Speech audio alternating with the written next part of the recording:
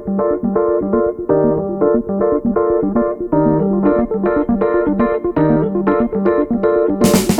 Betty Salonik, CEO and founder of Accelerate Investors. Welcome to our podcast, Chief Investment Officer Conversations, which brings to you what is on top of mind for the world's leading CIOs. In our conversations, we will explore their background, their current investment strategies, and their global outlook.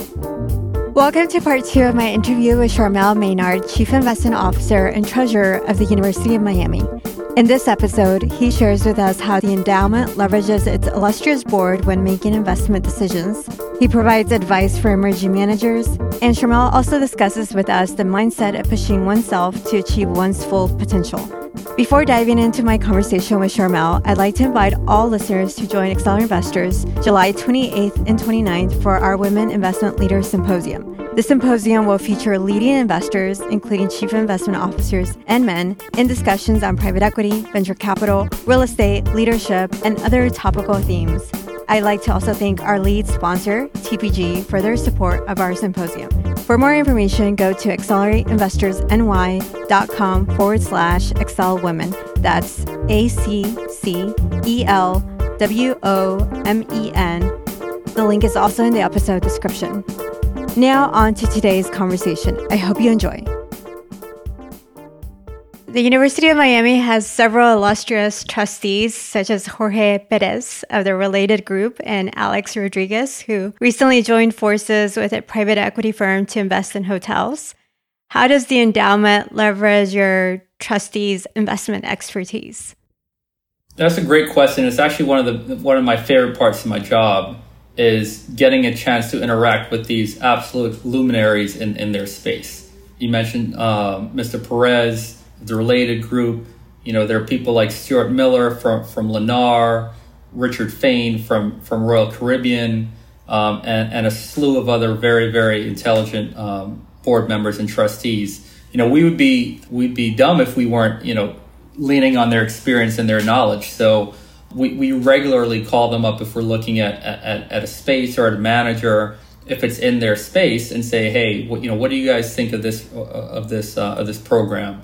This, like you said, A-Rod and is partnering with a group called CGI, I believe, to partner with Hilton to buy distressed hotels or opportunistic priced hotels.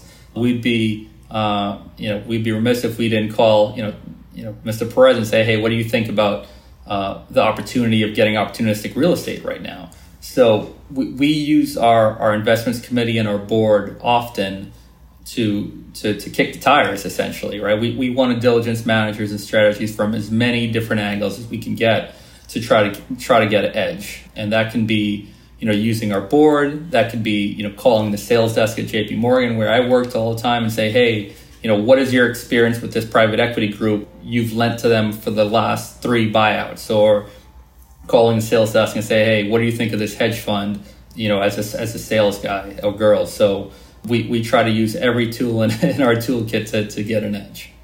Great. And I'm curious, is the endowment precluded from investing with your trustees' firms?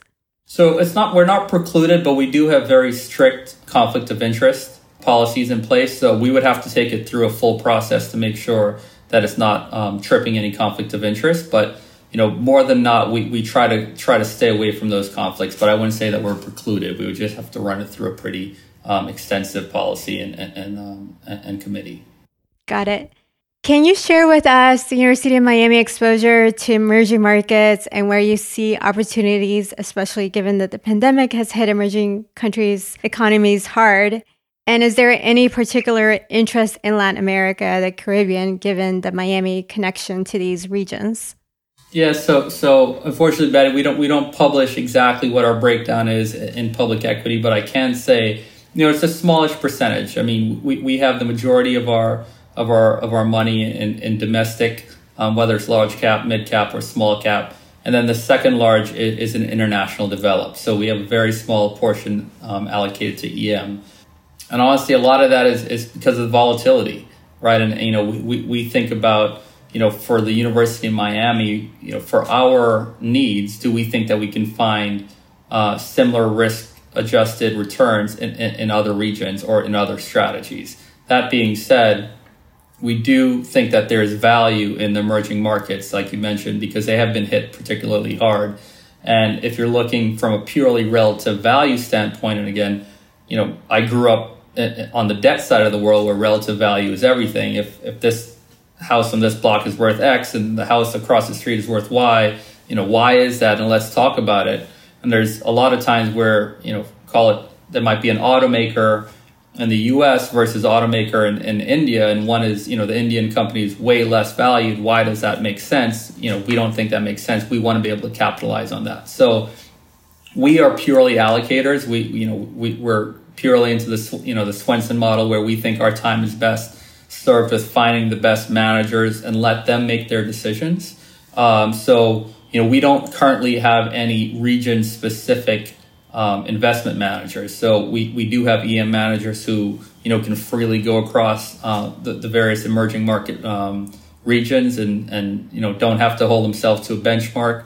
And we usually rely on them to do their own diligence. But we have looked at various region specifics, both in Latin America and Asia as well. But ultimately, where we are right now, we prefer to just hire the best managers that we can find and let them go find the best and most attractive regions to invest in. Accelerate Investors is highly focused on accelerating emerging managers and in particularly diverse managers to obtain institutional capital. I'm wondering, what's your best advice for emerging managers who want to obtain institutional capital?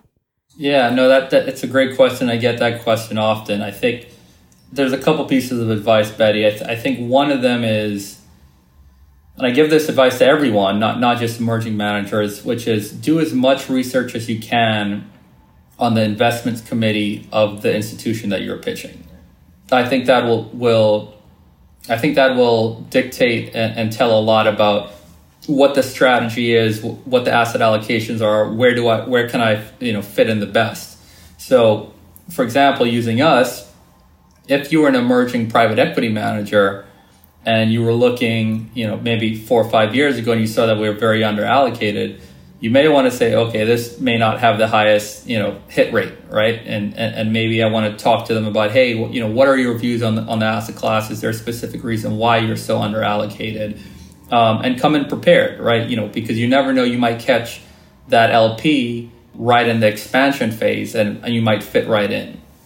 The other thing is you might realize that they have an emerging managers program, right? And that's obviously going to be a lot more, you have a higher chance of having success if that institution has an emerging manager program. So I'd say, you can get a lot of information off the internet, and being prepared and also setting your expectations with who you're pitching, I think will go a long way. I think we find a lot of times that emerging managers come to us and they have, their pitch and they're ready to go. But, and I know it's tough because you're pitching to dozens and dozens, maybe hundreds of LPs, but that extra 30 minutes of tailoring it to that specific LP, I think sometimes will go a long way.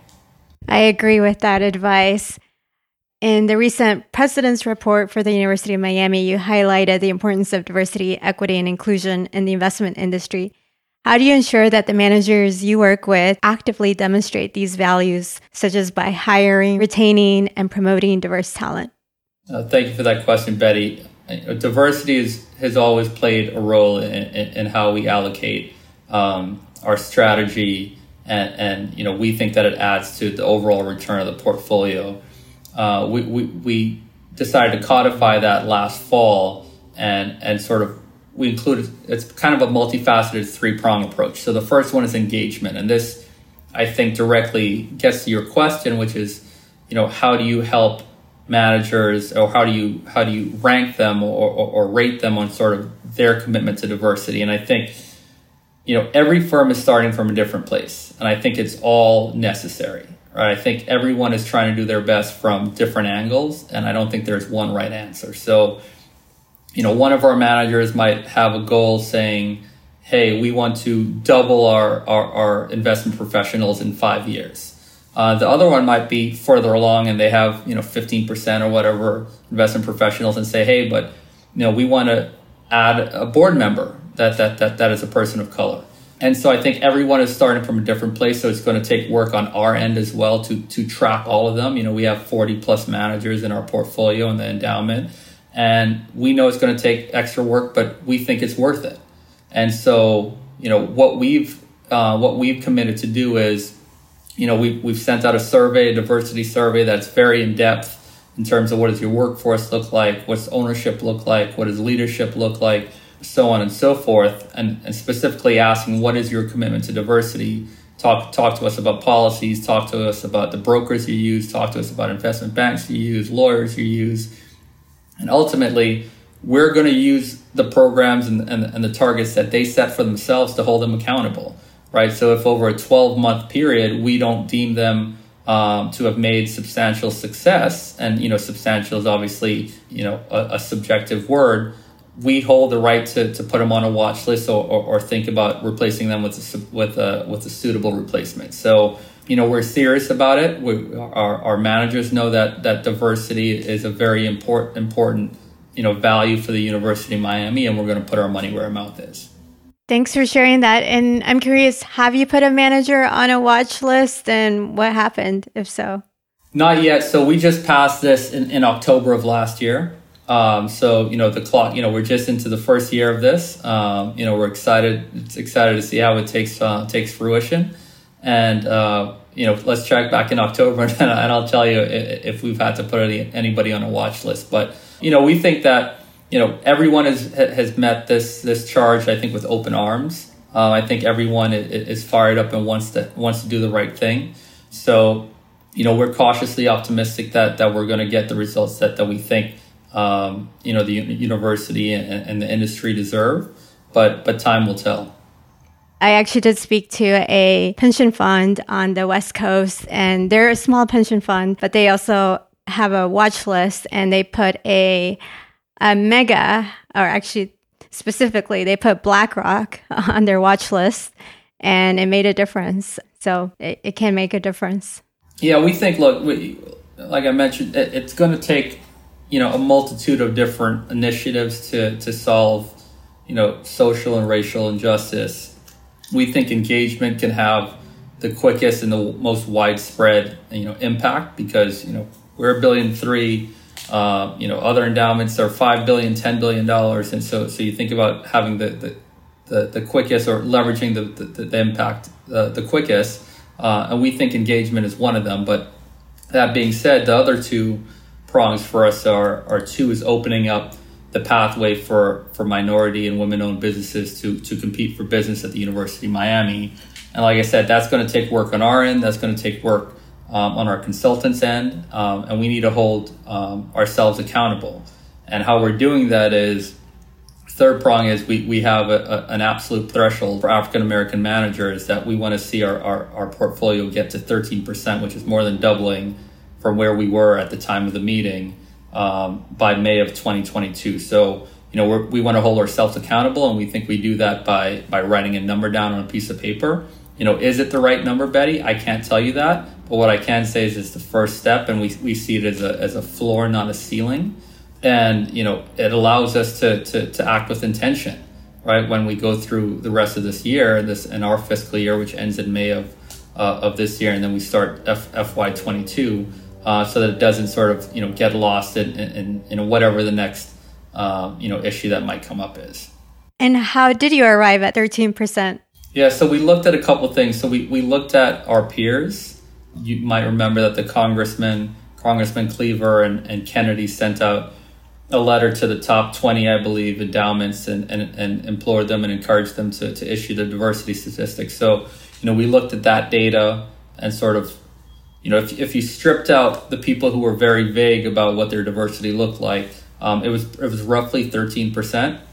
And that actually fit really well into where we were, which I said, we were just under half of that, at the time. So we said, hey, doubling to 13% we think is achievable. We think it is aggressive in a year and a half, but we think it's achievable. And it puts us at least in line with our peers. I see that, Betty, as the first step. That is not, I'm not expecting a pat on the back or gold star for that. I think that is a minimum, it's a floor. But again, it gives us a target to reach for, and then we can go from there. Makes sense. One of the things that Accelerate Investors says is that we would like investment management, at least in the US, to be more representative of our population. So, for example, Black and Latino people make up over 30% of the population. So ideally, we'd love to see at least that percentage represented in investment management. I agree, completely agree. And I think, making sure that we hold ourselves accountable and writing numbers down on pages, on paper, and having the buy-in from our investments committee and our board, is extremely important. And I think, I'm very fortunate to work for an institution where we place a lot of importance on diversity, and that charge to do better, comes straight from the chair of our board to our president, all the executive leadership, which gives me the air cover and the power to go out there and hopefully execute. And now it's time for our CIO to CIO question. This question is from Alex Donier. He is the Chief Investment Officer of the New York City Retirement System. He says the following: if you could wave a magic wand and solve one problem in the world today, what would that be? So I was thinking a lot about it, Betty, since we spoke last, and you told me, some of the questions. I think that the easy one and the most top of mind is the pandemic, right? But I think where I landed was global warming, and I think both of them have similar characteristics in that they're blind to who you are. Now, obviously, or at least I think both the pandemic and global warming are affecting people at different ways, and we see sort of, definitely racial gaps and wealth gaps on how people are being affected. But it is in theory agnostic to race, gender, so on and so forth. And it's affecting everyone in this world right now. So, living in Miami where, rising sea levels is a real issue. We've seen the sea rising, several inches over the last couple decades, and they think that it's going to rise another 6 inches roughly over the next 9 years or so. I would say I would wave a magic wand and get rid of global warming. And now moving on to a few personal questions. What is a book you would recommend to our listeners? So a book that I read a couple years ago that has stuck with me is Principles by Ray Dalio. I think, obviously, as a finance professional, Ray Dalio is very well known for what he's built at Bridgewater, but I think it's just a great book for life as well. And I think that everyone should make it an intention to write down what they think their principles are. Now, that list I think is going to be evolving and changing as you continue to grow as a human being and as a person. But I think it makes life a lot easier when you have a set of principles to be able to look at problems through some sort of prism. And reading that book, I thought, gave me the goal of writing down my own principles. And so far, it's been really helpful. But I highly recommend it, whether you're in finance or not, to read that. I have the book sitting on my shelf. I'll have to open it. Check it out. And it's 3 different parts. So you can read, how he built Bridgewater, about his personal life. It's one of those things you can read it in parts. You don't need to read it, all in one fell swoop. What are your investment strategies for your personal portfolio?